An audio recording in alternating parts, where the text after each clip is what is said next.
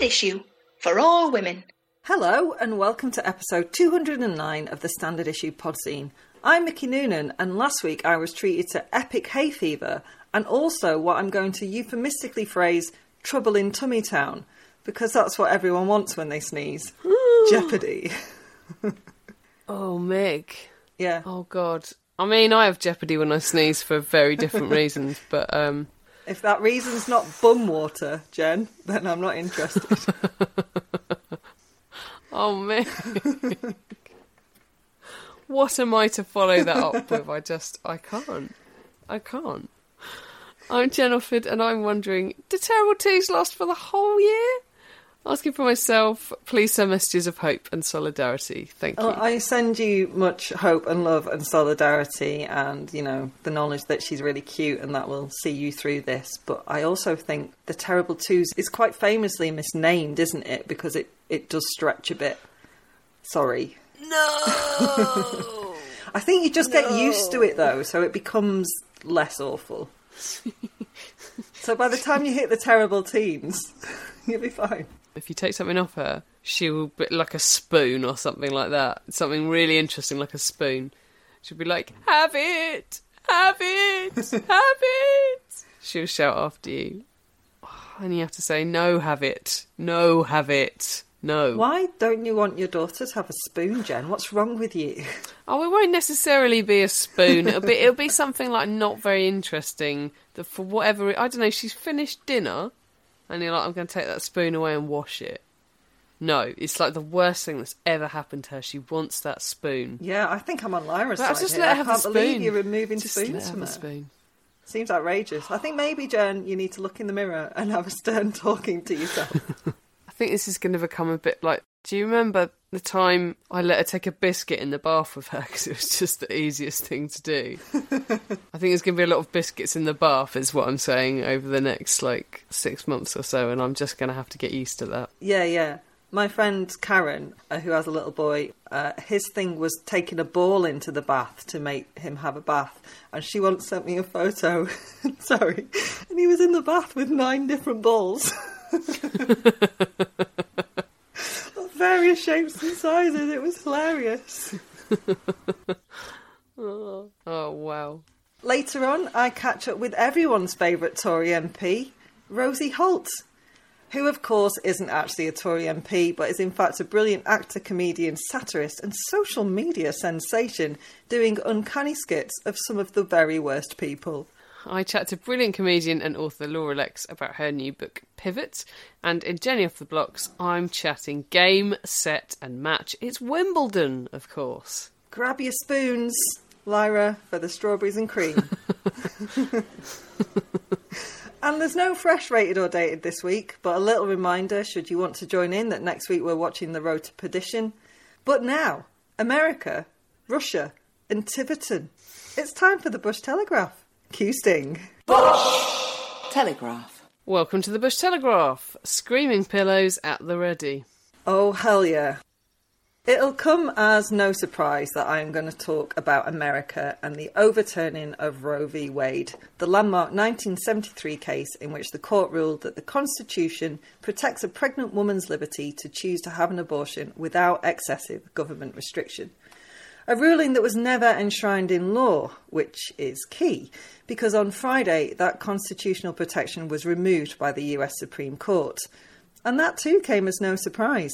Fears around a weakening or wholesale reversal of Roe v. Wade have been a near constant since Roe v. Wade back in 1973. Not that this makes Friday's ruling any less devastating for women and people who can get pregnant. Okay, a small but I think related tangent. I've initially used the phrase women and people who can get pregnant there because obviously people observed female at birth who identify as trans or non-binary can also get pregnant. But from now on, I'm going to be using the shorthand women to encapsulate all of those. Not least because it is women who will be disproportionately affected by this. Just an additional note on inclusive language. People seems pretty friendly, right? Women, trans men and non-binary people are all people. But people can easily obfuscate and confuse who is targeted and who is doing the targeting. Just see ACLU's 2021 failed bastardisation of Ruth Bader Ginsburg's famous quote supporting women's right to safe abortion access for proof. And reducing women to our body parts, womb carrier was one I've seen recently, makes it so much easier for an already hostile state, government or, Supreme Court to treat women as not entirely human. Because this brutal striking down of Roe v. Wade is not about saving the lives of unborn children, it is about denying women bodily autonomy and therefore controlling them. Hooked as it is on one document from the 1700s, a time when women and people of colour were not seen as fully human, and delivered now, a time when women's rights appear to be seen as mere fripperies. Now, you might disagree with me on aspects of what I've just said, and it is absolutely your freedom of belief to do so. I support that. Clearly, human beings do not agree on everything, and I think that's okay. I think you're a Nazi. Well, sorry, Jen, you are free to believe that. I support your freedom to believe that. I don't think you're a Nazi. And yeah, even the people who believe abortion is wrong, that too is their freedom of belief. And they do not have to have an abortion if they don't want to. Because that's the thing with abortion access. It's the option of an option. It is not compulsory. So our Hannah's currently in New York. I mean, hopefully sorting all of this shit out. But we had a chat before she went. I told her I'd be covering this for BT, and she said, good luck in keeping it under an hour. And she's right. There is a lot to talk about. And also, we have talked about it all so many times before. In fact, in 2018, as Ireland got ready to vote repealing the Eighth Amendment, an amendment that was effectively a blanket ban on abortion, we made a two-part docupod about abortion rights, and I'd like to direct you to that now. Everything we cover in there about why it's key for women to have safe access to abortions explains why it's so barbaric that women in America have just had that access swiped from them. More on Ireland later, by the way. So the key point, I guess, about this is you cannot ban abortions. You can only ban safe abortions. Banning abortion does not result in fewer abortions, but it does result in more women and girls dying. Both those desperately seeking unsafe abortions and those who develop complications in their pregnancy but can't access the healthcare they need because anti-abortion laws mean doctors won't treat them. And that applies also to women who just happen to be visiting America when this happens to them. So where does America stand now? Abortion hasn't automatically become illegal in the US, but individual states are now allowed to decide if and how to allow abortions. Many states had already passed trigger laws that came into effect upon Roe v. Wade being overturned. Others had left old laws on the books that banned abortion prior to 1973, and they could now go back into force. More than 20 states are making moves to limit access to abortion, and it's estimated that 33.6 million reproductive age women are now at risk of losing access to safe abortion. Many women who live in these states will be unable to travel for safe abortion care, and it will be poorer women who feel the most direct impact of restrictive abortion laws. In fact, in the US, half of women seeking a safe abortion live below the poverty line. It's also important to note that the US has the worst maternal mortality rate of any developed country, and what's more, unlike everywhere else in the world, it is actually increasing. Add to that the fact that the US is one of only 6 countries in the world without national paid leave, that's maternity, paternity or caring for sick children, and actually access to childcare is practically non-existent anyway. Finally, what's just happened to Roe v. Wade raises questions. Why, across any of 3 Democratic presidencies, wasn't it codified? Well, too long don't read. It would have taken a fair amount of effort and cash, and not Clinton, nor Obama, nor Biden could be fucked. Also, what is next? The Supreme Court looks likely to reconsider Griswold, Lawrence and Obergefell. They are the rulings that currently protect contraception, same-sex relationships and same-sex marriage. It's pretty frightening. I imagine you, like me, are itching to do something. Anything. Here's what you can do. Donate to an abortion fund. Abortionfunds.org is a good place to look where to put your cash.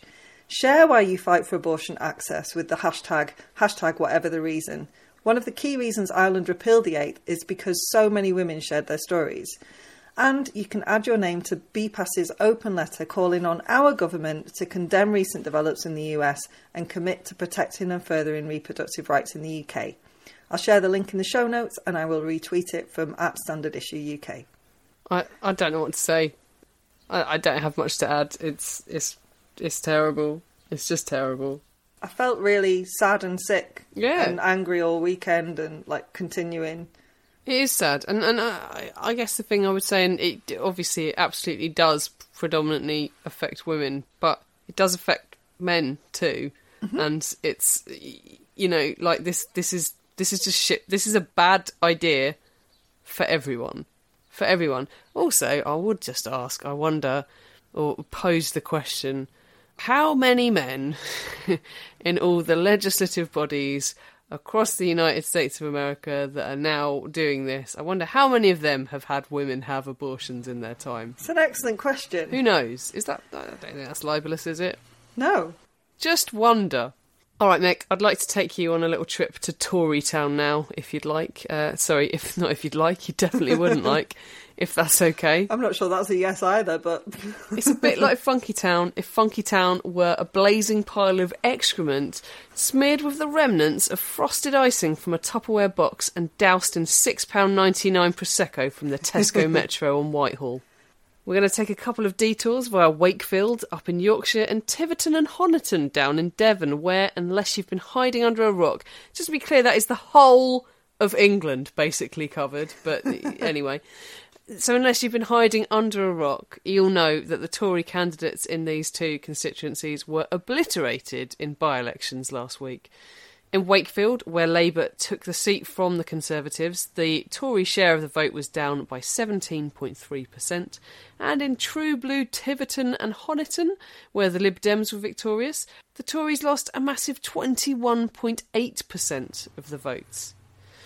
Cue high-profile resignation. Looks like shit got a bit too real for party co-chair Oliver Dowden, who, in a letter to the Prime Minister Boris Johnson, said, "Somebody must take responsibility, and I have concluded that, in these circumstances, it would not be right for me to remain in office." Burn. I guess he's come to a slightly different conclusion to the one he put forward publicly back in April, in which he said the public needed to balance, that's a quote, their anger over Partygate against, another quote, all the really good things he has done. Like, he said, Brexit. It's clutching at straws there, isn't it? I mean... It's not even done if you look at the news today. There's people, fucking changing the agreement all over the place. Anyway...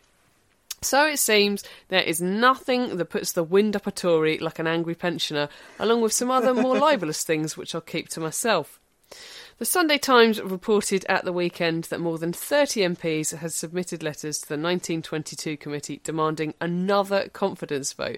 Not another one! They can't... I don't know what that was. That was weird. Not another one! Whoop whoop. That's not even how she... I don't know. Fuck it. That'll do. They can't anyway, can they? Because Christmas comes but once a year, surely. Well, with apparently at least 6 Tory MPs ready to defect to Labour, these guys want to change their own party rules to better suit them. Still, that is what most Tories do, right? Don't like the rules?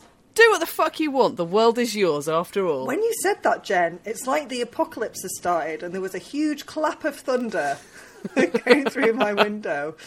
6 Tory MPs ready to defect to Labour. Amazing. Let's keep that in the edit. So what does the Prime Minister think of this bruising defeat? Another quote, "Not brilliant," he says, but he's not going to change because he's fine just the way he is. As a leader, you have to try to distinguish between the criticism that really matters and the criticism that doesn't. Now, apparently, things that don't matter include being accused of lying to the public, being accused of misleading Parliament, being accused of corruption, losing the support of 41% of your own MPs, and, of course, lying to the Queen. It doesn't look great, does it, Mick? It doesn't, Jen. I'd go so far as to say that it stinks more than a puddle of stagnant bum water. Always with the bum water. Yeah, no, it's fucking awful. What the fuck is going on? I feel, sadly, we could apply that to so many areas of the world and the news right now. We could. So would you like some good news, Mick? Is there any good news, Jen? Yeah, kind of. I mean... So despite being pretty consistently the top story on most news websites, it feels a bit like Russia's war on Ukraine has taken something of a backseat news-wise. Do you think? Yeah, I think so. I do. I feel like that, but maybe that's just me. Perhaps we're desensitised to it, or the stories of horror coming out of it, or perhaps our terrible government gives us plenty of other news to wring our hands over. Indeed. Alas, it does continue, and it's still pretty fucking awful for the people living through it. But I did promise you good news, and while it's pretty slim pickings out there, a little round of applause for Russian journalist Dmitry Muratov, please, who has auctioned his Nobel Peace Prize to raise money for people displaced by the invasion. And another round of applause for the anonymous buyer who bid $103.5 million for the privilege of owning this item. Wowzers. Yeah. The previous record for the sale of a Nobel Prize at auction was $4.76 million. So that's quite a lot of money for a good cause, right? I mean, we could debate whether someone should have $103.5 million lying around just to spend on stuff, but let's not. It's good news. It's good news, guys. Good news. It is good news. I guess the other debate we could have is like, why would... And I'm very pleased that this person has given all that money to an excellent cause, but why would you want someone else's Peace Prize? It does sort of reek of I've got loads of money to feel important, doesn't it? But anyway, fuck it. They gave it to charity. Good for them. Yeah, well done them. This is good news. If you'd like to chip in a few quid, probably quite a few less than the anonymous buyer, but every little helps. You can do so via UNICEF, www.unicef.org.uk, or the Red Cross, donate.redcross.org/Ukraine/donate. I'm sad to report there will be more news next week. Well, you have equal pay, but, they're not equal, are they? Sexism of the week. It's that time of the week where, obviously, sexism doesn't just reside in America. And I'm sorry if you've had enough abortion chat for one Bush Telegraph, because I'm coming at you with some more. Because while what happens in America tends to have repercussions abroad for generations, there's already shit going down closer to home. So yeah, let's look at the UK, where safe abortion access is enshrined in criminal law. The 1861 Offences Against the Person Act, to be exact, when it should be enshrined in healthcare. Yep, that's right. Abortion is still technically a crime in the UK, but the 1967 Abortion Act carved out a few exemptions, which is why abortion is allowed where women and doctors meet certain requirements up to 24 weeks into a pregnancy. Doesn't feel too solid though, does it? And of course, that 1967 tweak didn't extend to Northern Ireland until October 2019. I'm thinking, Jen, we can just save up our "for fuck's sakes" until the end for one almighty chorus. Sure. If that's okay. Great. It may not surprise you to learn that since October 2019, Northern Ireland hasn't really gone full tilt on providing access to the safe abortions its residents are now legally allowed access to. In fact, the government has failed to fully commission services, meaning that abortion is being provided on an ad hoc basis by health trusts in Northern Ireland. And yeah, COVID happened, but a pandemic didn't stop people fucking, which remains the leading cause of pregnancies. And it's not just women from Northern Ireland who are still having to travel, and we all know that COVID absolutely did affect travel. Scotland also has a pretty damaging postcode lottery when it comes to access to second trimester abortions, since no health board in Scotland, not one, provides abortion care up to the long-standing legal limit of 24 weeks. And what of our neighbour, Ireland, which successfully and overwhelmingly voted to repeal the 8th back in 2018? Statistics released by the UK government in June show 775 Irish residents have been forced to travel for abortion care since the abortion legislation was introduced in Ireland. Why? The 12-week gestational limit is contrary to best international practice and inhibits women's access to care, says Alana Ryan, the National Women's Council Women's Health Coordinator. So, after 3, Jen? 1, 2, 3... For fuck's sake.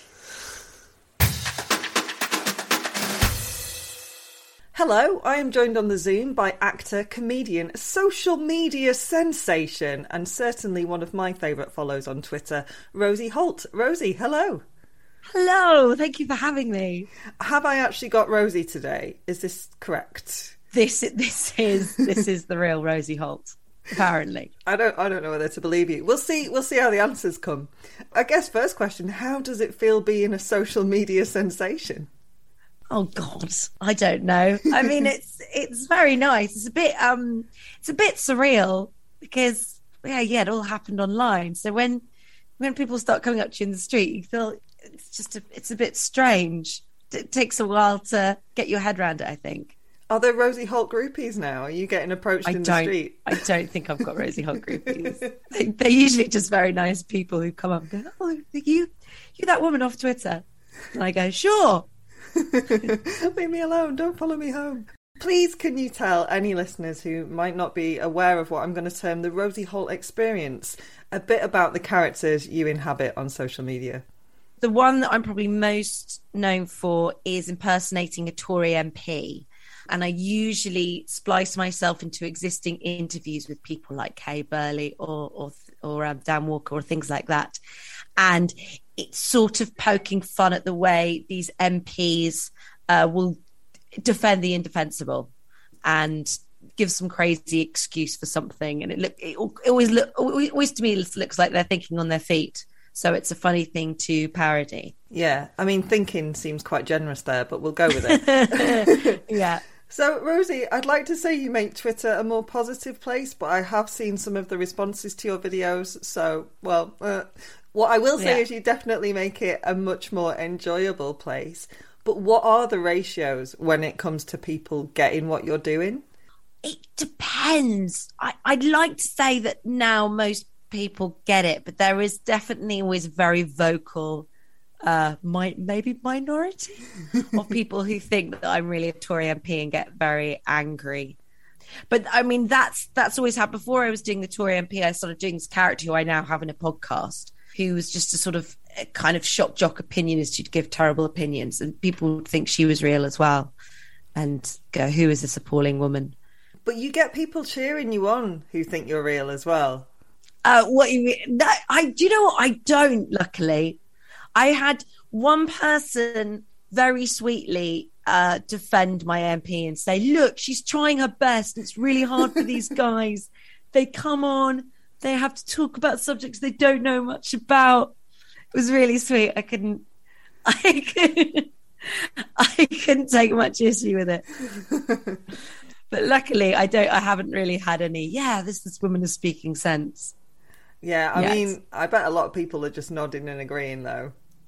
Sadly, because otherwise we wouldn't be in the situation we're in politically, I guess. I agree. I mean, I hope what I do is I try not to just parrot what these people say and kind of expose that what they're saying is ridiculous. So my hope is that no one, unless they're really stupid, is going to be listening to it going, oh, she makes some excellent points. Hopefully, even people think it's real, it exposes the fact that their point of view is completely, well, not even point of view that they're told to parrot is completely ridiculous. Yeah, not someone going, finally, someone telling the truth about positive Saying people it how trafficking. it is. Yeah, totally. Yeah.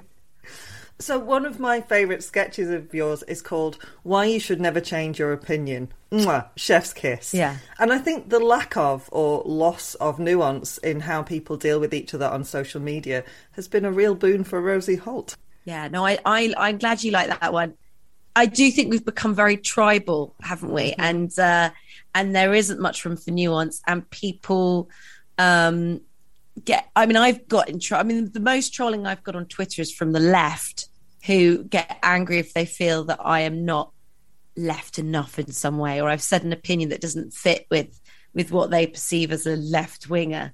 And the stuff I get in response is insane. It's sort of like, oh, so you're a right-wing authoritarian. Yeah, there's two choices, Rosie. And there's two choices. It's going, oh, wait, well, you don't think this? Well, then clearly you're with them. Which I think is quite alarming. And I think it kind of, you can see it reflected all around now. I mean, the fact that on programs like Jeremy Vine, often what they'll do is they'll get two people on opposing sides. So they'll find someone whose point you may broadly agree with, but they pick the most ridiculous extreme version of that person. It's not really about trying to find common ground. It's sort of a battling two rather insane positions against each other. I do think we've kind of lost the art of just, I don't know, talking things through, trying to find nuance and common ground. Oh, I totally agree with you. It's totally gladiatorial, Yeah. Russell Crowe-ish, in the way that people are pitted against each other, but also the way people choose to pit themselves against each other instead of going, this is a fellow human. I bet there's sort of some overlap in our Venn diagram. Yeah, completely. Yeah. No, I like the Russell Crowe. The Crow analogy. Who doesn't like Russell Crowe? Anyway, we're off topic. You make it look very, very easy, but there is clearly loads of research that goes into your sketches, and contrary to a lot of actual journalism at the moment, as well as opinion, you put in some facts and everything, which is astonishing. How hard is it to strike that balance? I definitely try and, especially if I'm talking about a topic I don't know anything about, I definitely try and research it quite a bit beforehand, because it doesn't matter if my characters are spouting complete lies, as long as I know where the truth is and I can kind of reveal that in the shape of the video. But yeah, I definitely think the facts is sort of often omitted from certain journalistic things at the moment. Yeah, especially on things like GB News or Talk Radio. It's a lot of presenters omitting the facts to present a particular narrative. Exactly. Which is quite dangerous, really. Isn't it? It's fake news. It's fake news. I mean, it's not helped anyone into huge power or any... Oh, wait, no, it totally has. It's incredibly dangerous. How long does it take to think up, write, research, probably the other way around, research, then write, and record a 2-minute sketch? Coming up with it is usually quite quick, because I feel like I have to be quite reactive. So if there's a big news story, sometimes what I'll do is I'll wait till the following morning when there's all the news rounds and all these MPs are trotted out to give their opinion. And those usually give me enough inspiration to write something quite quickly. So I have got quite quick at writing things down. I think to begin with, it took me a lot longer. The editing's a bit of an arse. Oh, yeah, that sort of takes a while, and I'm not the best at it. I've got a friend who's an editor who always goes, oh, your editing skills are really poor. Like, well, people still believe it. This is fine. I think your editing skills are cracking. Coming from someone else who learnt it on a steep learning curve of learning to edit, yeah. All of this, or a lot of this, social media sensation came out sort of by accident. Is that right? Yeah. I mean, I'm an actor and comedian. It wasn't like I was sort of just doing something completely alien. But it had started in lockdown. So before lockdown, I was about to do a tour of The Crown Jewel, which was a very silly parody, very funny parody written by Dan Clarkson of Netflix, The Crown. It was me, one other actor, Brendan Murphy, and we played all the roles of sort of the Queen, Princess Margaret, corgis, everything. Mm-hmm. So we were just about to take that on a 6-month tour, and then the pandemic happened, so that all fell through. So I'd sort of gone off to Somerset, where my parents lived, for lockdown 1, and was going a bit mad like everyone else. And then it was during the Black Lives Matter protests and people getting very irate about statues that I thought, I'll just post a video mimicking some of these views that I'm reading online, and it kind of went crazy from there. You do still have that statue of Stalin by your pond, though, right? Of course, yeah, in pride of place. The fishes love it. It's hard to pick a favourite, but that is another absolute corker. Do you feel any sort of sympathy for the people you're parodying? It's a good question. Do I feel any sympathy for them? Because I'd say I'm quite an empathetic person. It's why I'd never want to meet any of them, actually. I'd worry that I'd like them and then not feel like I could parody them anymore. I don't know. I do respect. I used to feel quite sorry during the pandemic for Matt Hancock, because I felt like he was wheeled out. I mean, don't get me wrong, I think he's dreadful, but I felt like the fact that he was wheeled out to defend these terrible things and this complete ineptitude. And He always looked like he was trying to back away from himself, didn't it? Yes, he did. It was so painful to watch. So I couldn't help feel a bit sympathetic. That said, I think it's so appalling. I mean, people talk about the government, they're laughing at us and they're gaslighting us. And usually I hate that sort of hyperbole, but actually I think that's true. It does feel like that. I mean, the thing that made me so angry about Partygate was it was like they were treating us all like we were stupid. Yeah. Just going out firstly going, oh no, there was no parties. Then when it emerged, they're going, oh, what's the big deal? It was just a little cake that got ambushed on the Prime Minister. It was so insulting. Yeah. And especially after the sacrifices that everyone had made. So I guess I don't have. That was a very rambling way of going, yeah, have sympathy. No sympathy. I like that you thought it through while talking and was like, no, they're awful. They deserve everything they get. So you touched on this earlier, but one of your characters has recently got her own podcast, Non-Censored. Yes. She's called Harriet Langley Swindon. I won't name who she's based on. I'll just very maturely say it rhymes with muley, farty, poor. Tell us why Shock Jock Harriet got her own show and what she's doing with it. So I wanted to do this for ages because she was the character that first kind of got me my following, and I based her on various shock jocks and opinionists and people who just kind of you say you're right, certain people who will not be named, and I wanted me and my friend Brendan, who's also in the podcast, came up with this idea of parodying things like talk radio and these stations that are very reactive and provocative, and have someone from the left on and then just sort of shout at them and go, wow, well, I owned them.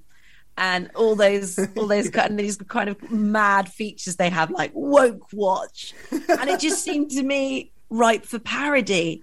So the podcast is sort of highlights of Harriet's radio show, which is not a real show. And so she goes, oh, now we're looking at the week's highlights. And we have brilliant comedy performers playing various people. But then we also have a serious guest every week who plays it straight. So we had James O'Brien in the first one and then Dom Jolly. And I recorded one with Owen Jones the other day, which was really fun. And they play it straight. And then Harriet just asks them appalling questions. And it's very fun. What I think is a really beautiful observation and done really well in the podcast is Martin, the producer, is massively uncomfortable with Harriet. He's like, I disagree with everything you say, but this is a job. And he just sort of has to work out how to go along with it while still going, no, I don't think so. Well, yeah, I think it's because I've met a few people who work at these stations, and they're usually sort of either centrists or lefties because they work in TV and radio, and most people are. So they're all going, oh, I just need to pay the mortgage. So we thought that dynamic was just really funny. It is. Because someone who feels they're slightly selling their soul and just is panicked that they're crossing the line all the time. Absolutely. Yeah. It was already like number 2 in the charts before it had even broadcast. Yeah, it was really mad. I don't really understand how that happened. I mean, hopefully it's early days. Hopefully it will continue to do well. We'll see. But it's certainly great to do it. We're recording this week's one today, and then it'll go out tomorrow. So it's fast. It's a nice fast turnaround. Yeah, because we try and keep it topical. So the interviews we tend to sort of do a bit before, but yeah, in terms of getting things out for the news, we do it the night before. And you're also taking your cast of characters to the Edinburgh Fringe this year, your debut Edinburgh. What can people expect from Rosie Holt, The Woman's Hour? Yeah, so it's a number of different characters, the MP, Harriet Langley Swindon, but also quite a few others. And the idea is it's just looking at the current political discourse and all the crazy figures that contribute to that. So not just MPs and shock jocks, but also people like certain TV presenters who maybe present I don't know, property shows, and suddenly their opinions get kind of elevated onto the internet. So all those kind of people.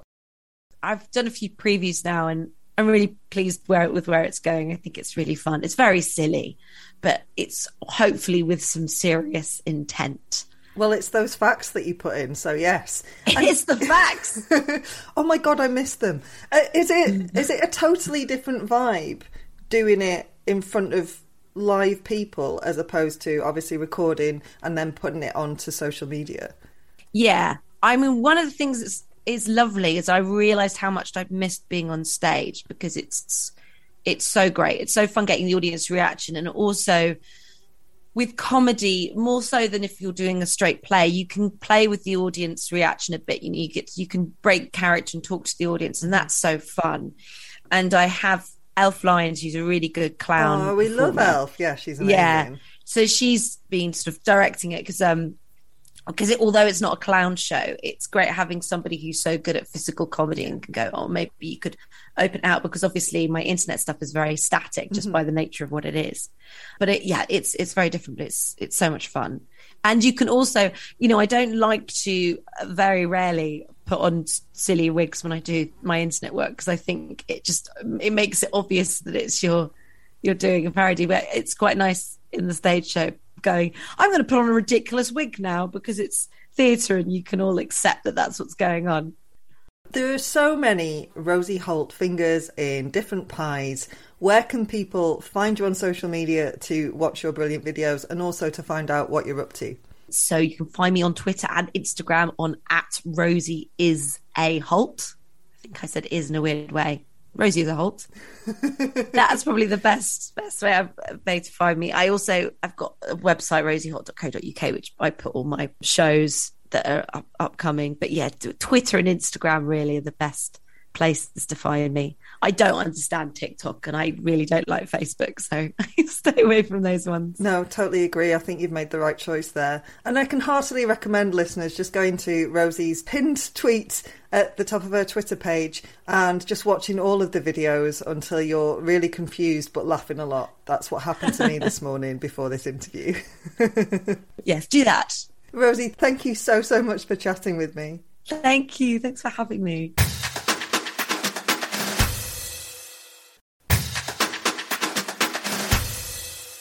I am joined by comedian, writer and author Laura Lex, and also, I should say, friend of the podcast. Hello, Laura. How are you? I'm fine. How are you? Yes, I'm good, thank you. We're here today to talk about Pivot, your new novel. This is obviously your second book. Yeah. And I was just wondering what genre you would put Klopp in. Is it fiction? What are we calling Klopp? It's definitely fiction. I'm not married to Jurgen Klopp.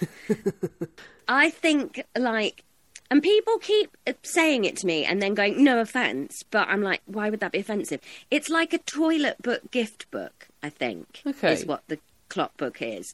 Because it's a series of, short vignettes, is that the right word? Yeah, that's one of those words that I see used and I don't know when you're supposed to use it, but it's really tiny, chapters, anything from a paragraph to a couple of pages, kind of a selection of scenes of this fictional marriage to the world's most sensible, brilliant football manager. I'm a big fan of Klopp, but we're not here to talk about that. We'll come back to it, don't worry. I just wanted to clarify that Pivot is your debut novel. Yeah, it is, yeah. So can you tell me a little bit about it, please? So Pivot is the story of Jackie, who is 58. She loves her life. She's a grandma. She was a nurse. She loved being a nurse. She's retired pretty early. Let's all aim for retiring at mid-50s. She retired to help her husband deal with cancer. And then she goes to Dunelm one morning to buy a shoe rack, and she comes home to find her husband leaving her. And suddenly all of the things she was go from being brilliant things to things she's done and finished, and what the hell is she doing now? And so via her best friend Roz, who is determined that she's not going to turn into a puddle on the floor and disappear down the cracks of the floorboards, she starts a netball team and tries to find a gang of other women in the community that also need somewhere to be themselves, and they form what's probably the world's worst netball team. And they try and find a space for themselves. Dunelm is a beautiful detail, by the way. I'm loving that. I love a Dunelm. Although I just found out they're massive Tory donors. And you know, Oh. when you go like, no, Next jeans were the only jeans that fitted me, and they're massive Tory donors. And now Dunelm as well. What am I supposed to do? No. Why are all the successful businesses Conservatives?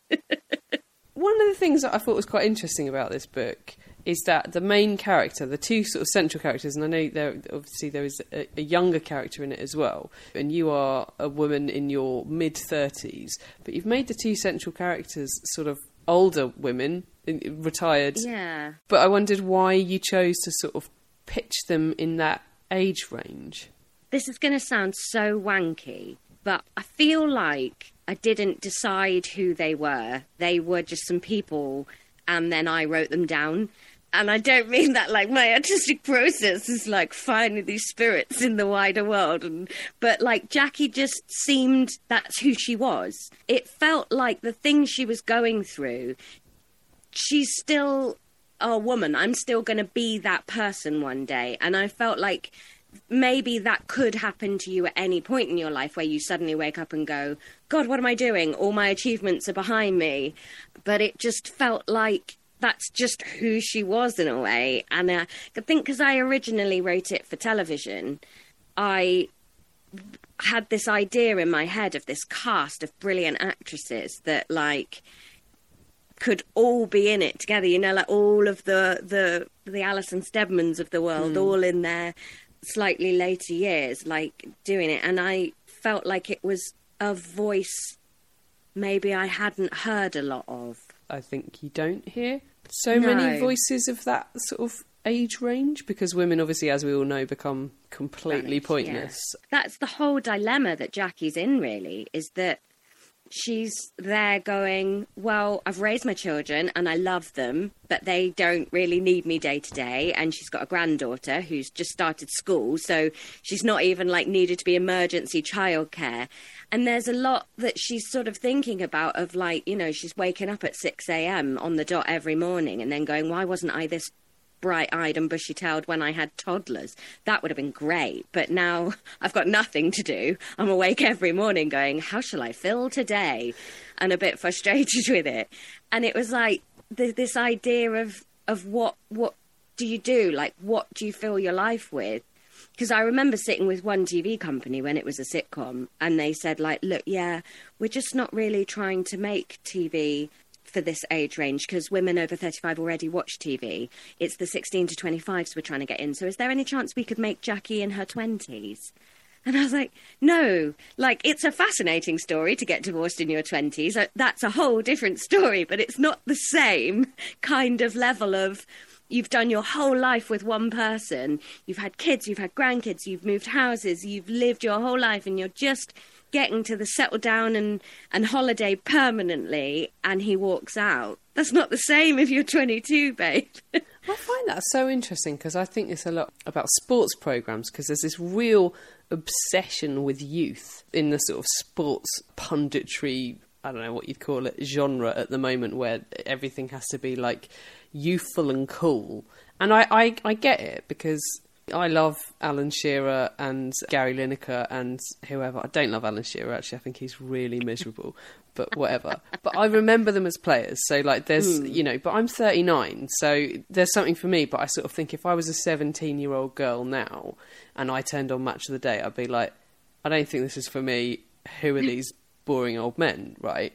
And I think that audience should be catered for, but I don't think that means that the people that watch Match of the Day should just be written off and, like, you know, they still deserve to have Match of the Day to watch or whatever else. I just find that really odd that TV companies sort of willing to kind of fuck over their existing audience in a way. It's fascinating to me. I mean, I don't know. I don't work in TV. I don't see the numbers. I don't know. But it seems fascinating to me that you're like, oh, you know, these people who are 16 to 25 now are not always going to be 16 to 25. At some point, they are going to be the rest of us and too tired to scroll. They will want to put one thing on and for it to just be on for 45 minutes so they don't have to make any more decisions for the next 45 minutes. Like, none of us are watching TV because it's the pinnacle of human entertainment. We're putting it on because we're fucking exhausted and we just want to zone out for a bit. So I find it odd that you try and, like, shimmy your entire entertainment world to this 9-year age gap and ignore all of the other 60 years that exist past that, 70, 80 years that exist past that. I wasn't watching BBC One or BBC Two when I was 21. No. I didn't have a TV all the way through uni, but I watch it now. Like, Yeah. come on. They'll get there. Just keep making good quality and it gets there. But, hey, what do we know? What do we know? That we've gone very off topic here, although it was an interesting chat. So, Pivot is it's a book about netball, and you wrote a very funny joke, which you did. It was part of one of your shows at Edinburgh a few years ago, and you did a little bit of stand-up in one of our shows in the same festival. It's about women learning to play netball and men learning to play football at school, and the kind of freedom that you get in football versus this ridiculous pivoting thing, basically, where you catch the ball and you can't go anywhere with it. You can just move one leg. And I wondered, did that sort of, in a way, inspire the book? Yeah, it was all tied in a really similar time. I was gigging in Guildford, and I think it was comparing, and there was this big group of women there that were there on a netball social, and I started just messing about with them, doing a bit of audience interaction, and sort of like chatting about all the rules of netball that I remembered, the chest pass and the bounce pass and how stupid it was. And they were laughing, but then all the other women in the room, there was this amazing reaction to it. And I was like, oh, that's interesting. Like, it is this thing that I'd sort of forgotten about largely. And then I started working on the stand-up kind of idea. But I started writing all that, and I was sort of thinking about how netball is such a waste of time. And I think school's different now. Like, from what I understand now, girls are allowed to learn football, but definitely when I was at school, we just wasn't an option. We just had to do netball, and the boys were all learning this game they could play at break time and then go home and watch on the TV and wear the t-shirts for. And we were learning this game where you were like, I can't name a netball player or collect netball stickers for my sticker album and swap the shinies or any of that. And then, so not only were you learning this game that was quite fun, but it was way more difficult and not able to be a social thing, but then when you wanted to join in with the cultural phenomenon of football, like those, was it Panini sticker albums and talking about football, you just got called like, oh, you don't even get it, you don't know. And you'd be like, I'd try and watch sport on TV with my dad, and no, I didn't know. But the boys were getting all this learning through school, were being actively taught this socially helpful cultural touchstone, and we weren't. And it just seems insane to me that we all just got screwed over like that. Like, there are so many jobs you can do off the back of football, even if you're not a player. Like, I'm not suggesting that all the boys I went to school with became, like, youth academy. They did not. But you could do loads of jobs off the back of football, or you could have loads of just social help from it. Like, you could just make friends via it, whereas netball didn't offer those opportunities in the slightest. And it just seemed so unfair. Have you played netball since school? Good God, no. Because it's a big thing now. They do like lots of leagues. Our Mickey was in a recreational netball league, so it's a big thing in London anyway. I think because we have a lot of Antipodeans in London, and they are a bit nuts for netball. My girlfriends play it down here. There's about 5 or 6 of my girlfriends that play it in Brighton. I think it's Go Mammoth is one of the big netball league things. I've been down to watch them a few times because I was like, well, especially when I was writing Pivot, I was like, yeah, I want to get a vibe of what it's like and make sure I'm writing the league right. So I popped down and watched them. But I think I joined in on one game where they were really short, and there was this awful moment. So I was awful at it. I'm not a very good runner, and I'm not very tall. And I did intercept one pass, and I was really proud of myself. And then it turned out that pass was from the referee back to one of the other players. And I just jumped in the way and stolen the ball. So I didn't go back after that. I mean, it's about netball. It's set in the context of a netball team, but it's not really about netball. It's about friendship, isn't it? And it's about teams. Yeah. And I suppose I was thinking about it because obviously, like, your friendship groups kind of are like your team. I just wondered why you decided to sort of look at it in that context. It was mainly because I wanted to write a book about a lot of women without them working in the same place or all having had children together. I have struggled to conceive ever, so don't have children. And so I find a lot of stuff where it's like, we're all mums, a bit triggering, and it's just something I don't really want to read, and something I'm a bit like done with, the idea that women are either mums or not mums. And then I was like, workplace sitcoms and books have just been a bit done, and a lot of like women's holiday book fiction is like, you know, they work in a cupcake bakery together, and I love those kind of books. Like, I've read a million of them, they're my favourite, but it's been done. And then I sort of thought, like, I don't know, I've never read personally a sports coming together book about women. And I sort of thought, like, I've watched Coach Carter and more recently Hustle and, you know, Ted Lasso and all these different shows and stuff where there gets to be a team of very different men coming together via sport. So why not do the same for women? You don't actually describe yourself as a particularly sporty person, do you? No. And yet you have written 2 books in a way about sport. What's going on, Laura? I know, it's really stupid, isn't it?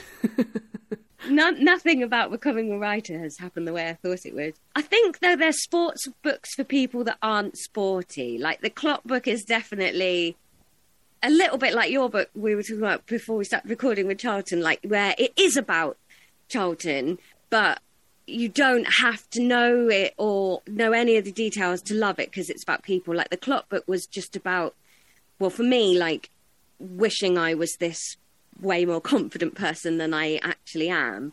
And then with the netball, it's more that nostalgia for that world of netball and that school thing and the frustrations of it, and just wanting a space where you can just be yourself that maybe sport provides, and leaning into being bad at something, like not giving it up because you're bad at it, like going, yeah, I'm bad at it, but I'm having a good time, fuck off.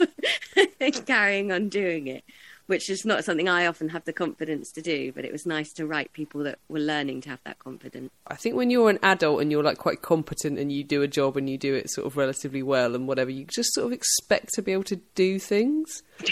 And then you try them and you're like, oh, I'm shit at this. Like, I'm really shit at this. But I think it's about like learning to accept that you don't have to be good at something to enjoy it.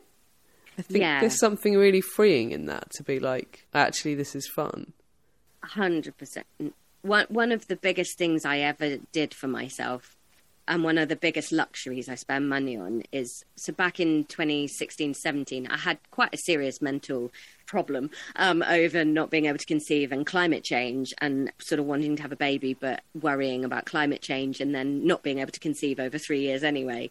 And I got myself a personal trainer because I was so sick of my body, and I was so sick of being sad and anxious and like all the physicalities that come with anxiety. And I was so angry with my body for not making a baby. And I got myself a personal trainer. And so I learned how to do exercise in a way that didn't need to be coordinated or competitive with anybody other than myself. Didn't have to look pretty or achieve a goal, like exercise for exercise's sake. And so I do a lot of weightlifting and boxing and circuits now, just on my own with my trainer. And it's my biggest luxury because, one, she makes me do it. Like, I've set an appointment with someone, so I have to do it. I can't like diddle myself out of that achievement. And two, like, everything I do is just about pick that up and put it back down again instead of get past that woman. And so whether I do or not is some sort of failure or success. It's just me and her, and we've always said with each other, my goal in my first year, I never set a goal of like, I'm going to be able to lift X amount, or I'm going to be whatever weight or anything like that. It was like, just this time next year I want to still be having weekly sessions. And I still do it now. Like this week on Monday, my session, I was doing circuits and my anxiety was awful. And I just started crying like halfway through the circuit because I was just overwhelmed. So we stopped doing it timed, and it was like, but we're still going to finish the session. We're just going to do it in our own pace. And so there's something really beautiful, I think, about using your body in a way you've maybe not had the opportunity to before, and how freeing that can be to see the other things your body can do that you never given it its due for before. So, Laura, Pivot is out now, published on June the 23rd. It's publication day as we speak. So obviously you're going to be quite focused on that at the moment and doing the sort of promotional rounds with Pivot. But I wondered, have you got anything else coming up that you can tell us about? Because obviously Stand Up, and you had a podcast for a while, National Treasures. Are you at the Edinburgh Festival this year? Were you? I'm not in Edinburgh this year, no. I'm back on the podcasting train. So the 4th series of National Treasures starts at the beginning of August. So we're kicking off with Ed Burns sending us to the Imperial War Museum in Duxford, and then Richard Herring sending us to Cheddar Gorge. So we're back doing that from August onwards. And then from July the 4th onwards, I'm launching a new podcast, which is my long-suffering baby brother is trying to teach me the GCSE science syllabus. Because my brother is a wonderful human being and I love him to bits, and he's always been so supportive of my comedy stuff, and he loves comedy. So we've always chatted a lot of comedy. But he studied molecular biology at university and loves science. And whenever he tries to share anything of interest in science, I have no idea what he's talking about. So we decided to try and get me to a scientific point where I can follow a conversation with him. I don't think I've ever worked on a project before where I've been happier but more furious, because it makes no sense to me, most of what he's telling me about. So if you want a sort of sweary, sciencey, sibling rivalry podcast in your ears, Lex Education starts on the 4th of July. Okay, so Laura, Pivot is out now. It's published by Two Roads and it is available in all good bookshops and online. And where can we follow you on social media to find out what you're up to? Oh gosh, I think I have different handles on everything I'm on. I'm Laura Lex with 2 X's on Twitter, Lex Laura on Instagram, Laura Lex Comedian on TikTok and Facebook, and Laura Lex Comedy on YouTube. Oh my God, you're on TikTok. Wow. I am. I'm very fresh and modern. Jim. Well, yeah, I mean, you're obviously pitched at the right age group. Thank you so much for joining me, Laura, and all the best with the book. Thanks, Jen.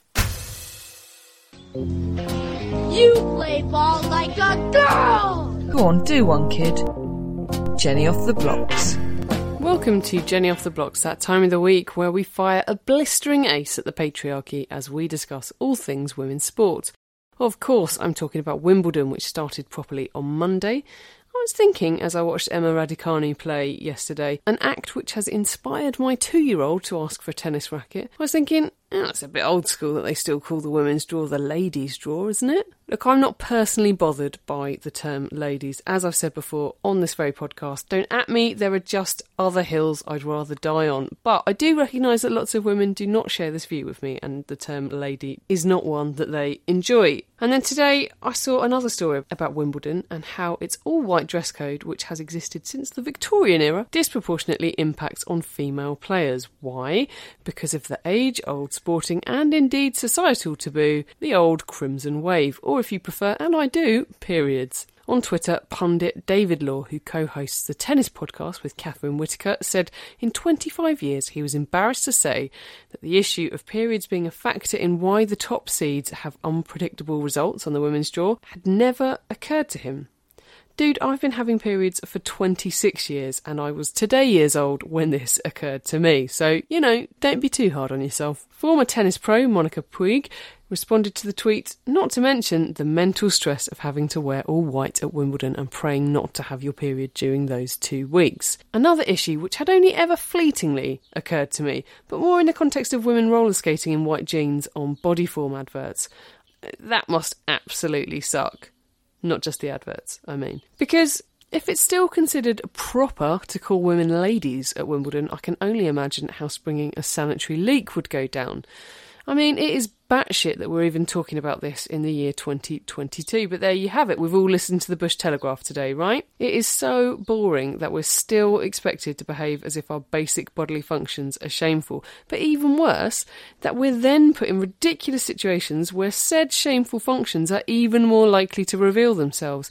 Fuck the patriarchy, fuck them today, and indeed, every day. And while we're doing that, let's look at some good Wimbledon news. It's Tuesday afternoon as I record this, and as ever, I cannot see into the future. But if you're listening to this on Wednesday morning, I will still just about be in date. Emma Raducanu, who was looking a bit sketchy before the tournament with various setbacks and injuries and not really knowing whether or not she'd play, she won her first round match against Alison van Uytvanck, and she's through to the second round. She'll play Caroline Garcia on Wednesday.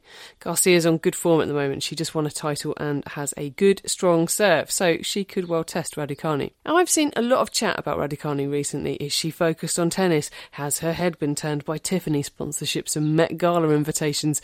I'm not going to say they wouldn't say this about a man, because people do regularly say it about, for example, Marcus Rashford. But I am going to say it's a bit boring. As oft discussed, the women's draw is unpredictable. She broke through literally a year ago, this time last year, at the age of 18. She's very young, and this is a lot of pressure. She has a whole career ahead of her. And I just think the thing that she had at last year's Wimbledon and last year's US Open was that she played in such a carefree way, like it was genuinely joyful for her, and that was in turn a joy to watch. I'd really like to see her keep that. Andy Murray is also through to the second round after beating Jack Duckworth. He dropped the first set, then seemed to power up after winning the second. I really, really would love to see him make it to the third round, but I think beating 20th seed John Isner will be a tall order. I'm hoping to catch some of the wild cards. One of the great things about Wimbledon is that you get to see some of the lesser known names in British tennis through the wild cards. And remember, Raducanu was a wild card at Wimbledon last year, so it is always worth checking them out. That's all from me this week, and I will be back next time with more women's sport.